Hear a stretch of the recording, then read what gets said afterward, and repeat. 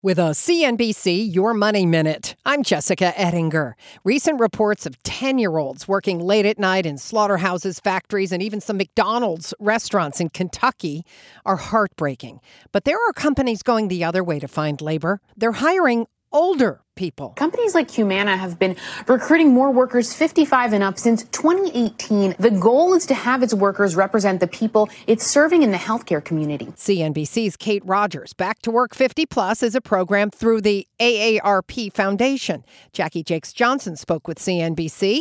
At 57, she's now an office manager in Chicago. Older workers bring experience. Millennials jump from job to job, and we tend not to. All baby boomers will be at least 65 in the next 7 years. And the Labor Department says there will be more older workers than ever in the workforce as businesses are now starting to actively recruit them.